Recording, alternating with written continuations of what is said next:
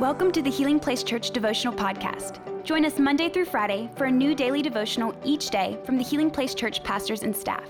We hope this podcast will help you grow in your faith and will be a blessing and a resource to you as you pursue God daily. Hey church, how's everybody doing today? Thank you so much for being with us. Today we're going to talk about two things. We're going to talk about being offended and talking about how there's power of life and death in the tongue. So let's break this down. I was thinking about this idea of being offended, and I don't know if you've ever had this situation, but I was going to a new church, and I love this church. I was so excited about it, and I went and I sat down on the front row. I'm front and center, and this lady comes up to me and says, "Hey, you're in my seat." And it wasn't just like a joking or kind of a friendly. It was like, "No, you're in my seat. I need you to move."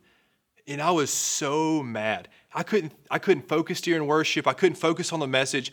All I could think about was this rude lady telling me that I was in her seat. And even when I left, she made a joke again about me sitting there. And I was like, "Don't worry, I'm going to be back next week sitting in that same spot." I didn't handle it very well.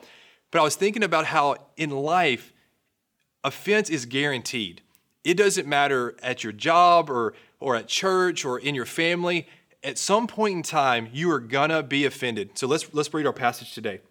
This is Proverbs 18, verses 19 through 21.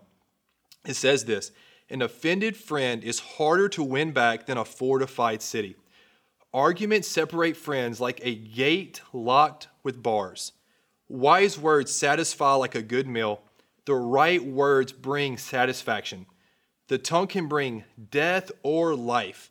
Those who love to talk," this is bad for me, "those who love to talk will reap the consequences." And I was thinking about this idea of being offended. And the one thing is this: as you go through life, we need to understand that we're going to be offended by people.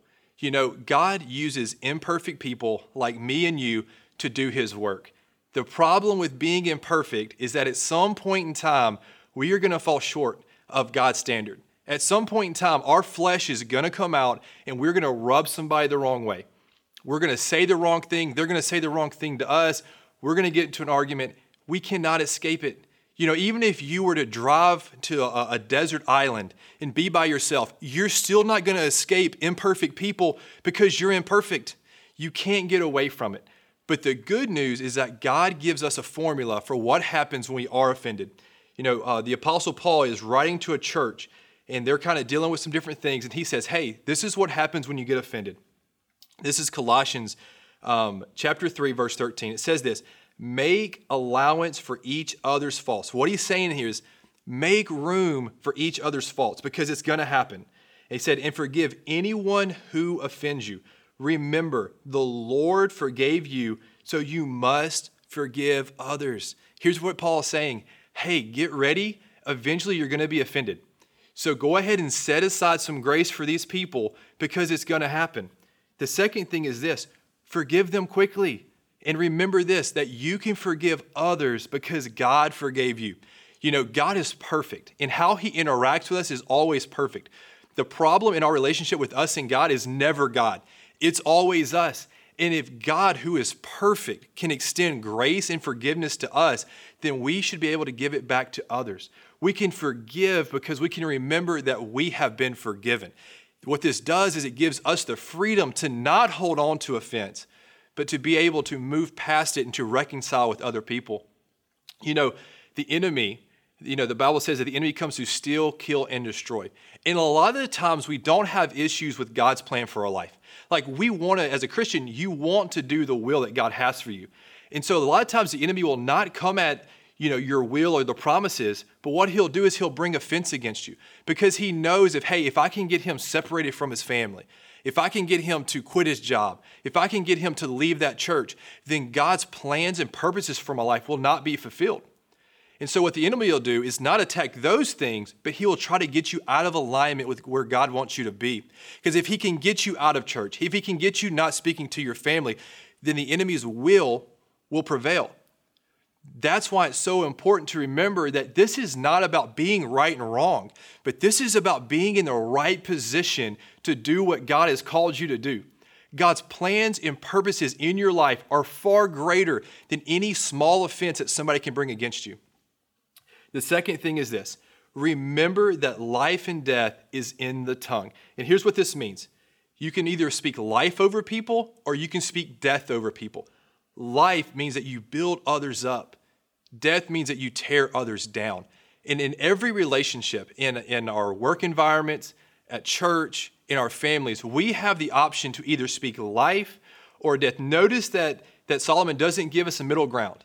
No, you either are speaking life or you're speaking death. And what I want to challenge you is that we need to be a people that speaks life. You know, and this can be challenging for us because if you've never had anybody speak life over you, if you've lived from a place of where you've been criticized or you've been hurt by people, a lot of the times we mirror what we receive. So if you grew up in an environment where you had a lot of death spoken over you, it's very natural for you to communicate with people in the same way. But here's what God wants to do. God wants to redeem the words of people who hurt you. Because see, they may have spoken life over you. You may have had people tell you, hey, you're worthless, you're not worth anything at all, or you don't have this ability. But God comes in and says, hey, you are my son, you are my daughter. I love you. There is plans and purposes. There is gifts that I have put in you. There are great things that I want you to do in my name. And what happens is God begins to replace their death with his life. And because Jesus has put life inside of us, then we are able to take that and give it to others, that we can speak life to other people because God has spoken life over us. And so I want to challenge you with two things. I got two application points for you. One, be quick to forgive. Ask God to search your heart today. Is there anything that offends you? Is there anything that is causing you to step out of alignment with what God has for you? Are there people that you need to call up and say, hey, we need to reconcile this relationship? Maybe there's some people that you need to go and you need to ask forgiveness for because of some things that you have said. The second thing is let's encourage people today. Let's speak life over people. You know, ask God for this. Say, God, give me an opportunity to speak life over somebody. Maybe it's somebody at church in your small group. Maybe it's a coworker that just needs encouragement. But ask God today to give you the opportunity to speak life. Let's pray together. God, thank you so much that you have spoken life over us, God, that you forgave us and you allow us the ability to forgive others. Father, I pray that you would continue to grow us, God, that you would draw us close to yourself and that we could love other people like you have loved us. I pray all this in Jesus' name. Amen. Thank you for listening. Take a moment to subscribe so you don't miss any of the daily devotionals and be sure to share with your friends. For more information about HPC, visit healingplacechurch.org.